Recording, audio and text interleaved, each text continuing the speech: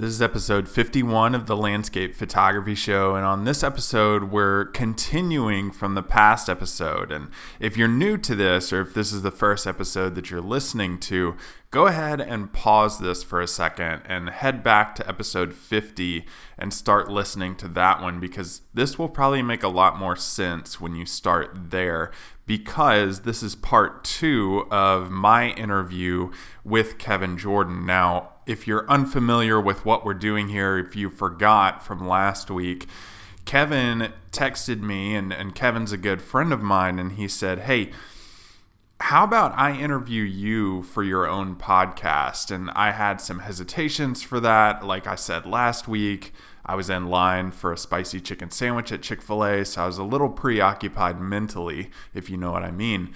And I said finally, after a few weeks of thinking about it, okay, let's do it. And I had a couple stipulations. I wasn't allowed to know any questions that he was going to ask beforehand, and I had to answer any question that he did ask. So this is part 2 of that. Again, if you missed last week, or if you haven't listened to that yet, go ahead and listen to that episode first. That was episode 50, but let's get into the second half of our discussion.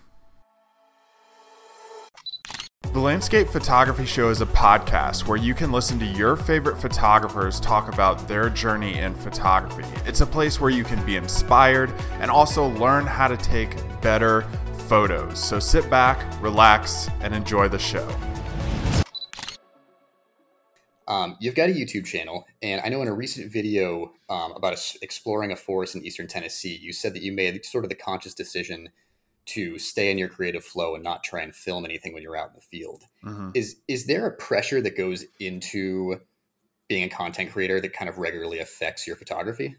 Yeah, 100%. I think, and actually I've talked with photographer Sarah Lindsay about this at great extent, both in our discussion in the podcast and afterwards. After we stopped recording, we talked for a solid hour about this, about how difficult it can be to both focus on the quality of like producing video as content, teaching people, and also trying to get the photograph with the best light and being inspired by the whole experience. It can be extremely overwhelming when you're trying to balance all of those things.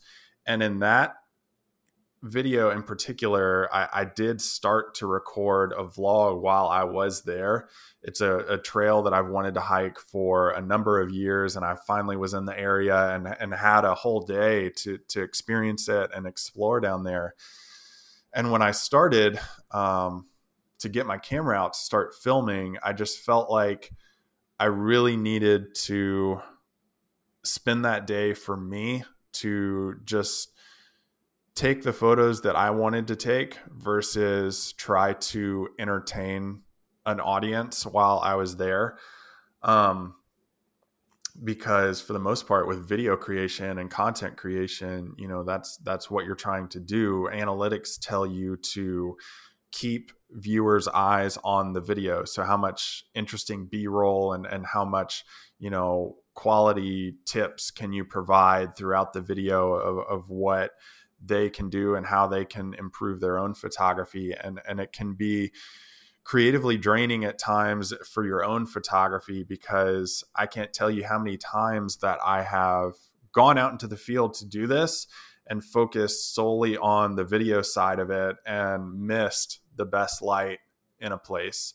And I don't regret that, because I know that video creation and content creation is part of what I do, but learning how to balance those two things has been a multi-year learning experience for me of do I want to get the right photo here? Do I want to get the best photo possible here? Or do I want to teach here? And you can do both ways. Like, I think the teaching side of it, I think guys like Gavin Hardcastle do an incredible job of the teaching side of video. And then guys like Michael Shaneblum do an incredible job of taking you to a place and showing you how creatively he photographed that place just by the time lapses and photos that he shares, and doing like a voiceover of what he saw and why he decided to frame something up. So there are two very different types of videos that you can create. Neither is better or worse or right or wrong. It's just the experience that you want to portray while you're there, and how good of a photograph do you want from that place, because that can greatly impact what type of video you're trying to do, if that makes sense. Oh, it does, definitely. And as someone who is not at all a multitasker, I'm impressed by anyone who can go about doing that. Because I mean, if if I were to be tasked with trying to do both those things in the field at the same time, I think both would probably suffer to the point that neither would be a usable product in the end, or at least not something that I'd be happy with. Yeah, yeah. And again, that's where perfection and control comes into it. Like, how good of a product do you want to come out with when you do post something on YouTube? Because, people, trolls as they're called, I guess, will come out of the woodworks if you do produce something that they view as less than ideal for them and their experience. That's few and far between, but it does happen. Um, but just to expand on it a little bit, like in that sense of times that I just want to go out and take the photos. I did the same thing when I went to Kenya, what I talked about a little bit earlier, of going to a new place and seeing all these different things. And while I was leading like a photo tour there, and I'm making like quotations with my hands right now, and helping people get better photos while we were there, in the same sense, I was experiencing a new place, new light, learning about a location. And I didn't have the mental space or right thoughts about how to make a video in that location. So I just filmed a bunch of B-roll. I used a bunch of images that I got and just did like a talking portion while I got back to my house and my own studio about what I experienced there and what I saw and what I learned.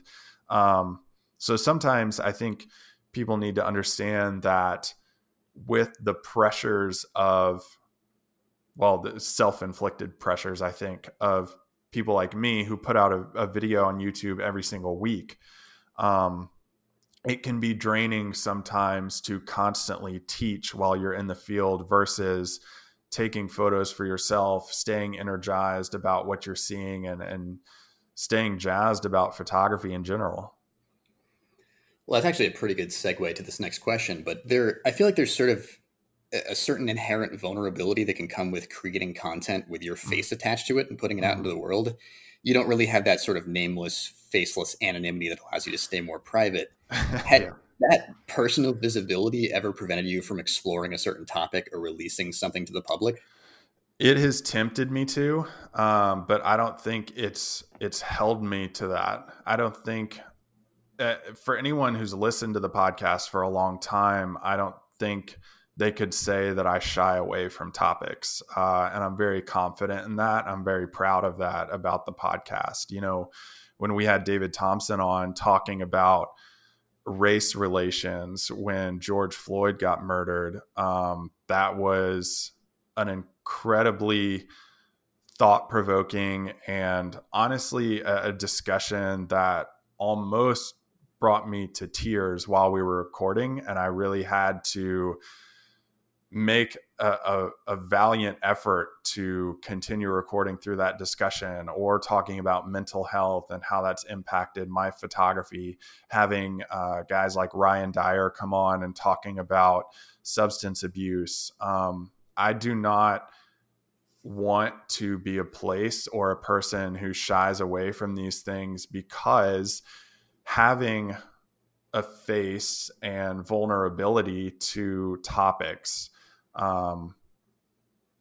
makes it more relatable. And I don't want to say that to have people think, well, he's just trying to be relatable to get me to follow him. That's not the case at all. I think having a face and being vulnerable, I want it to be relatable so that if you are going through the same thing, that you aren't going through it alone. Like photographers, people who do have a face attached to their content are people. We go through a lot of the same things. We go through creative blocks. And I know guys like Nick Page have talked about this in the past on their videos too, of having creativity blocks in their own photography and really struggling with that and being bold enough to talk about it on their own channels of, he has over 100,000 people who are subscribed to his channel who are watching it. And I just think that I've made a conscious decision and an effort not to be afraid to talk about anything. Now, do I have to force myself to do it sometimes? Absolutely. When I forget what I even talked about on the podcast, but I was waffling back and forth between recording it or not. And finally, just to force myself to start, I just hit record.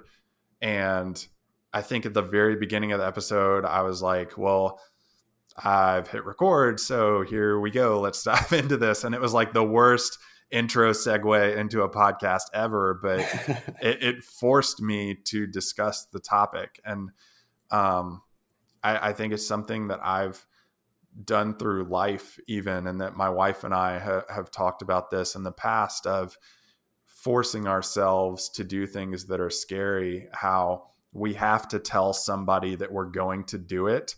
So then we are held accountable to that claim that we are going to do something, whether or not it's scary, whether or not that person even cares. Like, I think it holds us accountable for what we want to do in life. And I've kind of carried that over into photography too, of not caring about unfollows, not caring about, like in the whole race relations thing, I got messages back from that episode, messages back from posts that were very sad and very hurtful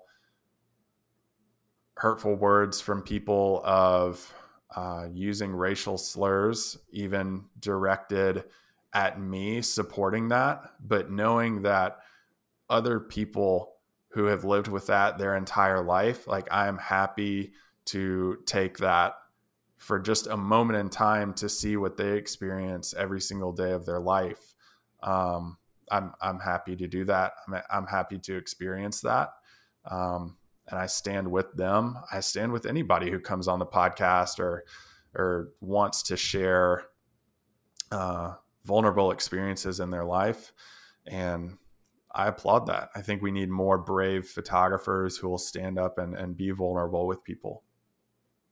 Yeah, and I appreciate that you do that too, because I mean, I know with something like podcasts or just content in general, like they're typically going to have a specific genre or topic associated with them, but just because it's a photography podcast doesn't mean that as photographers we don't have other parts of our life and other parts of society touching what we do.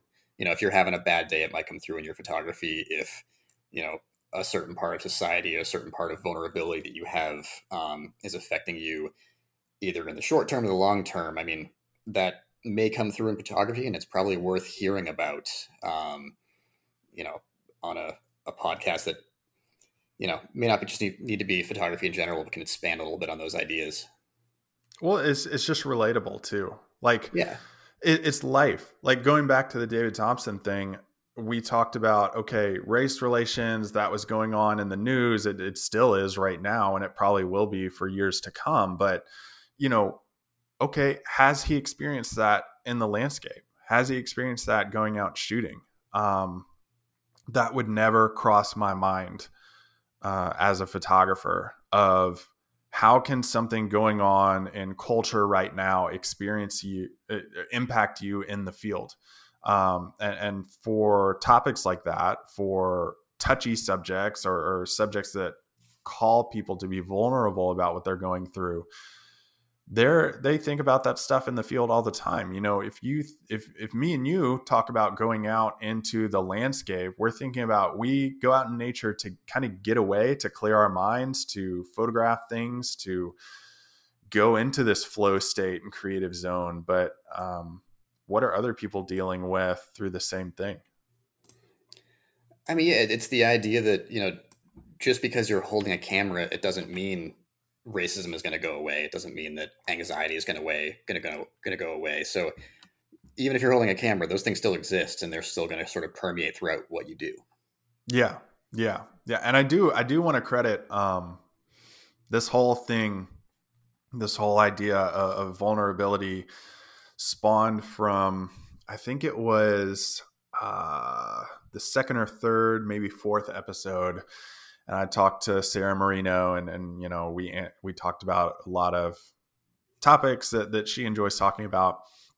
And then I asked her, what are some of the questions of people coming up that you would want asked that aren't like the typical podcast questions? And the one that stood out to me was, I was having Erin Babnick on a couple episodes down the road, and she was like, I want to know how Erin had the mental capacity to continue photographing after her home was burned in the California wildfires. And I applaud Erin for being very vulnerable in answering that question and talking about how difficult that time was for her. But that's where this whole idea and goal of talking about deeper subjects in photography really came to fruition. Yeah, that makes sense. So what about the relationship between sort of content creators and their audience? I mean, I feel like as an audience, I think if you watch enough videos or read enough words of certain people, you feel to an extent like you know them personally. But what is it like being on the other end of that when you don't know these people that feel to an extent like they know you? Um, Or do you notice it at all? Yeah, I do notice it.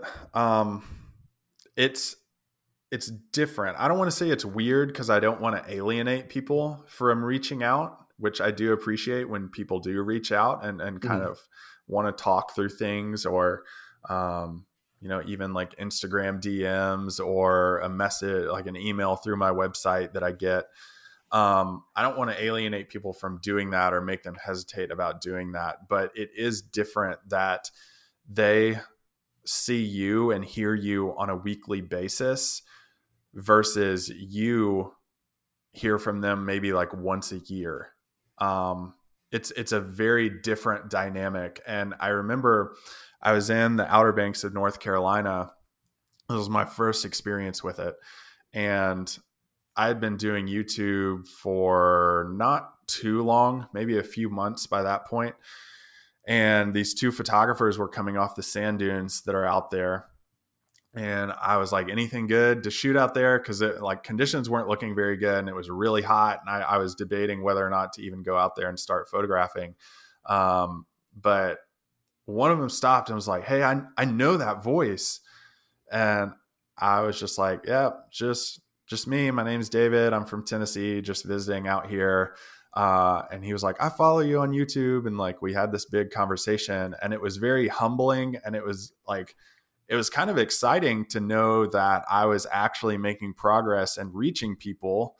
But at the same time, I was like, wow, I have never seen you, heard your voice or anything, and yet you hear me every single week.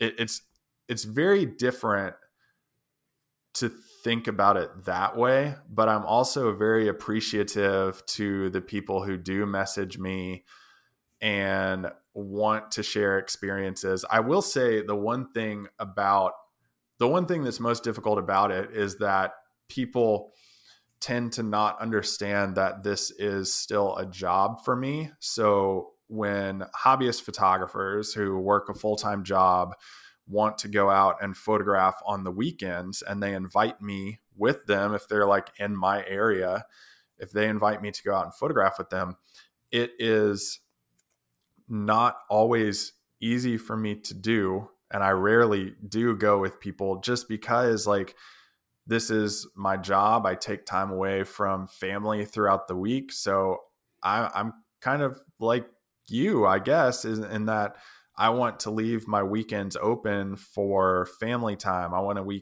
leave my nights and afternoons open for family time. And, um,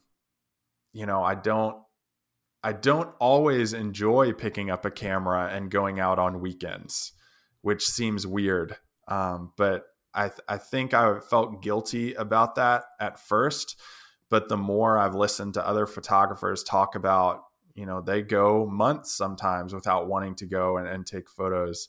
That has given me a little bit more comfort in the fact that it's okay to say no. It's okay to have those boundaries when you need that kind of for your mental health. Yeah, I think that happens a lot with sort of creative disciplines, and that I would say the majority of people that engage in some kind of creative discipline, whether it be photography or drawing or something artistic, it's often a hobby and sort of a mental escape from them. But there are, or for them, not from them, but there are plenty of people that do them as a career. So it's a sort of, why would you want to get away from this? This is how I get away from other things. But Yeah. it's just a change in thinking. Because I mean, my girlfriend's a graphic designer, and I mean, she's creative all day, every day, and I have the benefit of being able to do landscape photography part time, and I take chunks of time away from it. Often I'll take winters off from it. Oftentimes I'll just put the camera down for a bit because I want to do something else. But it's not a benefit you have when you're full time. Creativity has to be a habit more than it is a when it hits on the weekend kind of thing. Yeah, and I think anyone who follows me know I like to, lay on the couch and watch sports and relate to them through different shows that are popular right now. So I like to veg out all the time and just watch. I'll spend a whole Sunday watching a golf tournament or a whole afternoon watching like back-to-back basketball games. Like we were just talking about the Celtics before we came on. Those are my hobbies. Those are my things I like to do. And I like to leave time for them too. Well, I at least appreciate you brought up the Celtics instead of the Red Sox, because that's a bit of a pain point right now. Oh, they're so bad. At least we chose the short season to be horrible. Yeah, I'm just hoping it doesn't carry over into next season. Yeah, we'll see how that goes.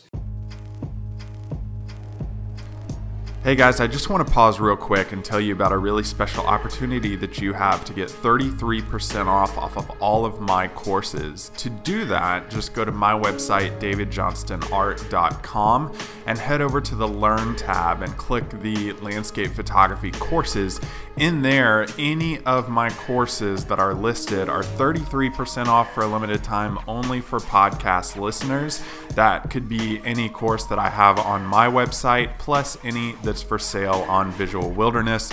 Just when you're checking out, use the code DAVID33 during the checkout process, and you can get 33% off of those. Again, davidjohnstonart.com, and use the code DAVID33 just for the Landscape Photography Show listeners. Let's get back to our talk. So I want to talk about podcasting for a second. You've been doing it for, I want to say, maybe 6 years now. You had Photography Roundtable early on, and as you said, you kind of stopped that before you went to Haiti, and then came back with the current show, Landscape Photography Show. I would say, I think 2019 is when you started to back up. Yeah. What was the reason that you decided to start with a new podcast in a similar format as opposed to start up Photography Roundtable again that already had a following, I would imagine?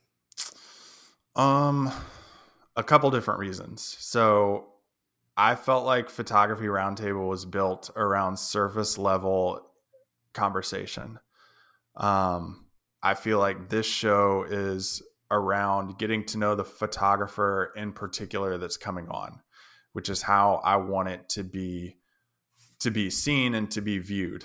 Like I said at the beginning of our discussion here, I want my voice to be decreased so that their voice can be heard and their experiences can be heard.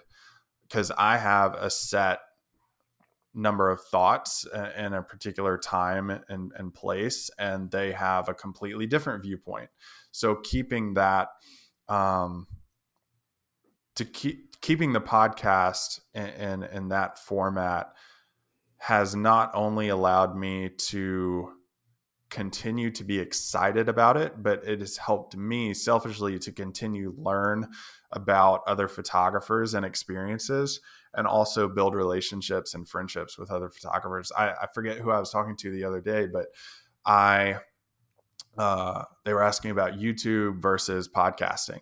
And I told them that podcasting really led to personal relationships and friendships, whereas YouTube led to more business opportunities and collaborations with other people and ways to make an income with photography, not from YouTube specifically, but leading down different avenues of using video in that way. So that's what I wanted to keep the podcast at. Now, I guess a less cool way to say it is that website had a lot of bugs with it, and I was too lazy to go back and fix them after a 2-year hiatus of not doing anything with it. Yeah, seriously. So I started to go back and work through working out the bugs, but then I was like, you know what? I'm just going to do a fresh start. Like, I'm not even going to worry about like the following that had. If this is good enough, they'll come back around. Yeah, I think it makes sense. And also as a listener too, I agree with what you said about the previous podcast being more surface level compared to what you're doing now. And I definitely noticed a difference. And I think a new name and a new logo just kind of helps people sort of bookmark those two things as different chapters. Yeah, separation. Yeah, yeah. So I don't want to make this feel like you're choosing between like, favorite children or anything, where I know you've said you've made some good connections, but do you have any favorite podcast interviews that you've done? Let's see. I always love having Dusty Doddridge on, just because I could ask him one question. He just makes my job really easy. I could ask him one question at the beginning and he could talk for a whole hour on that topic. So those are always my favorite episodes to do, is what's the least amount that I can talk, and what's the most amount that the other person can talk for. I think that for me, I rank in my mind my favorite episodes based on, this sounds really bad, based on how much I can stump the other person. It's almost a contest for me. And the people who give me the biggest challenges in doing this are Aaron Bobnick, who I mentioned earlier. That episode was really fun to do because I felt like, again, this sounds really bad. I felt like I won in that conversation and breaking her out of, she's an incredibly calculated and intelligent person. And I felt like I broke her out of that a little bit and talking more personally about photography. So that's what I mean by I feel like I won in that conversation. It's almost like a debate for me, going back and forth with people. Ian Plant is always somebody that I enjoy having because he challenges me in that sense. The David Thompson episode that I mentioned, how we talked about race relations, and then also how we talked about his photography and how he views landscapes and his famous cypress tree images that he produces. All of that was a fascinating conversation. Sarah Marino is a person that I love having on all the time. And she was one of the first ones that I reached out to, and one of the first episodes that I did come out with. And then probably, let's see, a more recent episode was the one with Candace Dyer, because I have never had anyone ever talk or mention Native American belief systems in a landscape, and how they view different features and kind of like the belief stories behind specific mountains and their like story. And I guess it's religion around viewing the outdoors as a certain way. was really inspiring to me and made me think a lot differently about locations that I go to photograph all the time, because it just gives you that idea of, well, how did somebody in a completely different culture and time think about or experience this location too? So that's another one of my favorite ones for sure. So I guess in no particular order, Aaron Bobnick, Ian Plant, David Thompson, Sarah Marino, and Candace Dyer. Do you have any white whales in terms of podcast guests? I did. Chris Burkard was a white whale for a long time.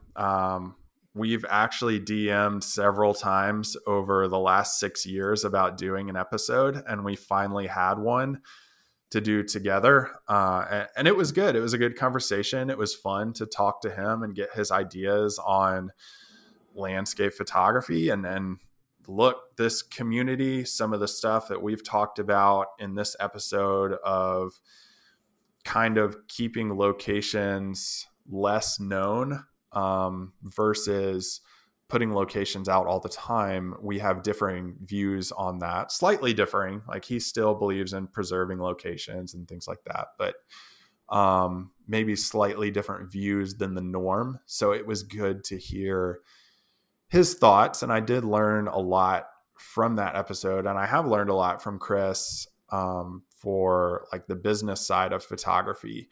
But I'm trying to think, white whales, man. I would love to do more panel type work, but I know Matt Payne and F-Stop Collaborate and Listen does a lot of that and have like group discussions. But I'm honestly so lazy about reaching out to people and scheduling times of doing episodes. I don't know why it's so draining for me to do, but it is sometimes. And just thinking about having 3 or 4 people to do that with at a time, and logistically getting everybody together in one place for one episode just seems like a challenge. Maybe I'll take it on in the future. Right now, though, I don't really have any white whales. I don't want to have an idea of a person before I start talking to them, because I don't want to portray that onto them as we're talking, or formulate questions around who they are and kind of what they think. Now, that's a lot easier to do and discuss with people that I already know, like you and like a lot of other people that I know in photography. But I want to also kind of get away from the most popular people in photography. And I also want to talk to people who are just starting out. I also want to talk to people who just picked up the camera for the first time, because how we talked about this just earlier in our conversation of, I thought I was a better photographer back then. How much insight do they have for us as people who've been doing this for years about creativity? I think we can learn a lot from people who are just starting out and have, if we're talking about numbers of following, who have a couple thousand followers on social media versus 100,000 followers. I don't want numbers or analytics to dictate the quality of information and ideas that they can provide listeners with. All right, so you hit me with a good segue there, because I wanted to bring up Chris Burkard. I got a couple more questions I want to talk about in terms of business. Okay. And in your episode with him, he talked about the importance of sort of specializing in business, and how creating a niche can be an avenue towards getting more work. I've also heard others say that these days we kind of need to be a photographer and also something else. So, for example, a photographer and a writer, a photographer and an educator, just given how saturated the industry is. Do you see yourself as having a niche within landscape photography? And if so, like, has that translated into getting you any additional work? I think I have a niche in terms of voice. I don't think I'm the best photographer in the world. I think I have a lot of room to improve in that. But I think I've made my niche in terms of giving people access to my voice and being a strong communicator. that goes back a long time. I've always had the ability to sit down and do, like, I loved essay tests in college because I had the ability to sit down and just start writing, and automatically paragraphs and things like intro, subject, core, thesis, and then conclusion would just fall into place. And I was very good at doing that. I can do the same thing with talking. If I hit record on my camera, or I hit record on the podcast, I can have a few notes jotted down either on paper or in my head. But as I'm talking, for some reason, I have the ability to formulate, again, thesis, but also formulate problems and issues that they could come in contact with when they're trying to do this, and workarounds to how they can make it work for them. So ideas and formulating answers and videos and 45-minute rants on podcasts that I do from time to time has always been a skill for me that I didn't know how to use for business until I discovered video and podcasting. So I think that's my niche in photography. So this is probably going to be as relevant as ever given the ongoing pandemic, but I've heard business owners and photographers in particular talk about sort of the importance of having multiple revenue streams. I've heard it be described as sort of making sure you're sitting on a stool that has 4 or more legs, so that if one of those legs or more than one of those legs disappears, you'll stay upright. Mm-hmm.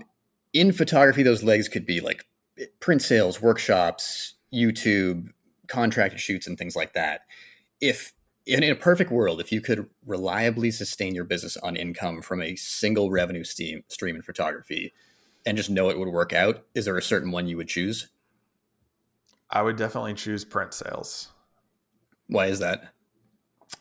It is the most enjoyable thing I can think of and have done, very minimally, but have done, to earn money with photography, because it almost gives you as a photographer a sense of validation, that your image was good enough for somebody to spend a significant amount of money on. Because if you think about how much money it takes to have a quality print, how much money it takes to display that print, how much money it takes to have overhead costs of inventory of that print, you kind of have to spike the price up a little bit to cover all your costs. But when somebody sees that and has a connection to either the image, the idea, or the place, that is very validating to me as a photographer.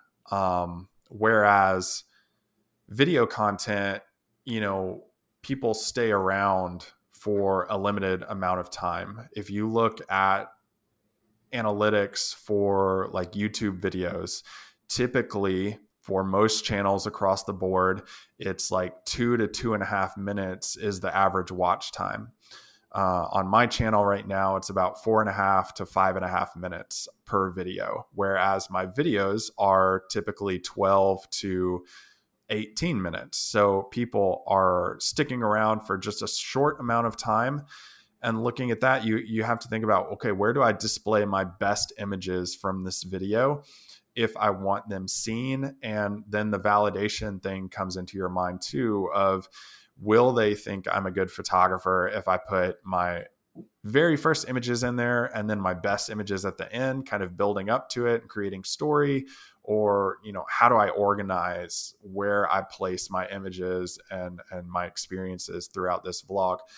However, the same thing can be said for podcasting too. I don't know, like I said, I don't look at analytics for podcasting that often, but how long are people sticking around to hear these discussions? Typically podcasts, if I think about how I listen to podcasts, I listen from beginning to end. Unless it's really not interesting to me, I will listen to the entire episode, because you never know what's going to come out of a discussion between two people. Whereas with video content, whether that is free content on YouTube, or I also outsource and license a lot of my video content to other websites for teaching, like Visual Wilderness, like Outdoor Photography Guide. How often are people watching those? How long are they watching those? How are they connecting to those? Are they learning from them?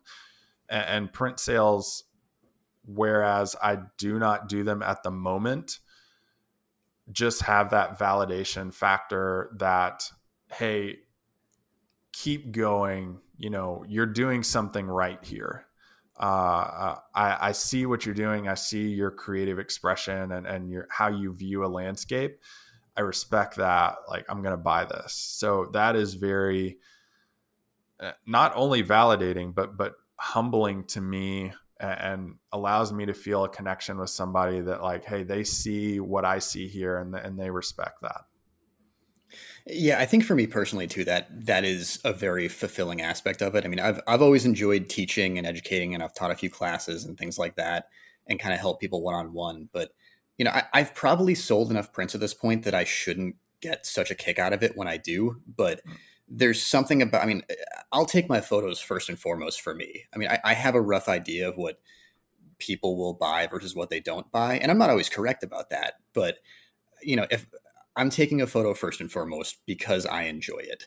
So to have someone else want to hang that in their home or give it to someone else to hang in their home, I'll never stop being appreciative of that and feeling validated by that. Because it's just, as someone in a creative endeavor, I think it feels very good to have someone want to sort of share that vision and creation with you.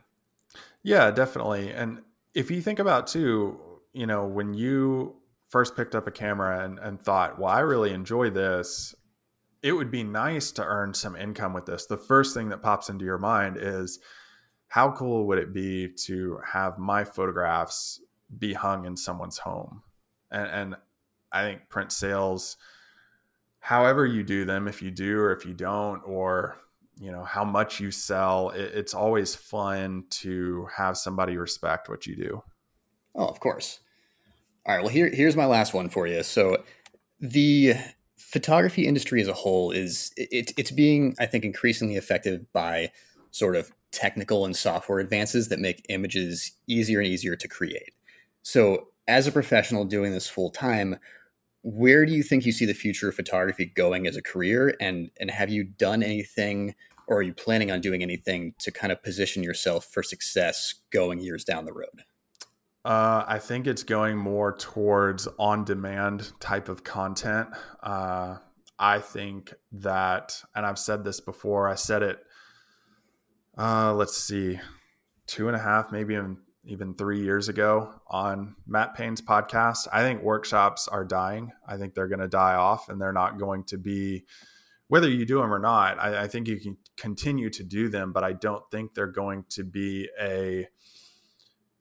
as popular of a way to make money in photography as they are right now. Whether that is your goal to do workshops, I think you can do anything you want to do with photography and be successful in it.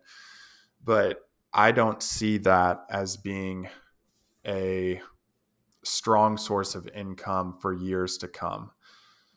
There are multiple reasons for that.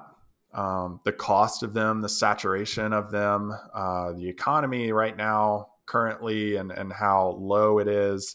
The pandemic had a huge hit on them. What's the average demographic for people who are doing workshops? A lot of those factors play into why I do not think they will continue to be as strong as they are right now. I think on-demand information will continue to grow. YouTube is becoming more saturation on the daily and monthly scale for photographers because more people are jumping into it. I think that's fantastic because of a lot of the reasons that we talked about earlier, of having a face attached to an image or an idea or a way to view landscapes and locations. It could also be detrimental to a way people experience and go to landscape locations and damage those. So you have to take that with a grain of salt too. But in terms of earning an income, I think there's a lot of possibility coming up with online courses that are done very well. And I think we saw that done with the F4 project that Nick Page, Adam Gibbs, Thomas Heaton, and Gavin Hardcastle did together, that was videoed by Greg Snell. I think that was extremely well done by them. I think that is the future type of video course that people are going to come to expect, because of the quality of the content that was there and the quality of video and education and experience that you got with something like that, versus, sitting down and paying $100, $150 for an hour-long post-processing tutorial. I think those are going to go away too, unless you decrease the amount that you charge for something like that. The value has to correlate with the market. The higher your production goes, the more you can charge for that product. The lower your production is, and the length of time and the amount of information and quality that you get out of that, the lower value that is. So I have courses on my website right now that are $15, when they're on sale, $10. Those are 45-minute courses that, you can sit down, watch very quickly, and learn something from. I understand that the quality of them and the information does not match up to something like the F4 project if we're comparing the two. But having something like that, more of a longer on-demand course that you can watch on your own time, pay less for than an in-person workshop, is how I see the market going for landscape photography. And that's to say too, like, if people, you have to look at how people are consuming things in the world. If you look at how people consume like Netflix right now, what happens at the end of each episode? The next one starts playing in about 5 seconds. So people are binging content. How can you make content bingeable? And how can you make information the highest quality and entertaining as possible? You don't have to be funny. You don't have to be the most introspective photographer on the planet, but how can you relay information in an entertaining and relatable sort of way that really gives people a strong sense of how they can get better personally as a photographer? That's where I think it's going. Now, voice devices too. I may be a little bit excited or forward thinking about this, but I also think that like Amazon Alexa devices, no one's really using those for photography or photography related content. But is there a time coming when I could say, Alexa, play the landscape photography show, and it would start playing? Or Alexa, share the latest photography tip from David Johnston, and it would start saying that. I think that has possibility because we're starting to see more and more smart devices come into play into people's homes and in everyday lives and in their cars. And we're starting to see less reliance on picking up a phone and looking at information that way, just speaking it and having that answer come back immediately is something that could be coming in the future that no one's doing right now, that I'm not even doing right now and have no idea how to do right now. All right. Well, he's David Johnston, coming to a smart speaker near you very soon, I imagine. Hey, man, thanks for being willing to sort of answer some questions today, be sitting in the hot seat and kind of hand over the reins of the podcast for an episode. I appreciate it. Hey, man, you did a great job. Podcasting is in your future. Appreciate it. Thanks, man.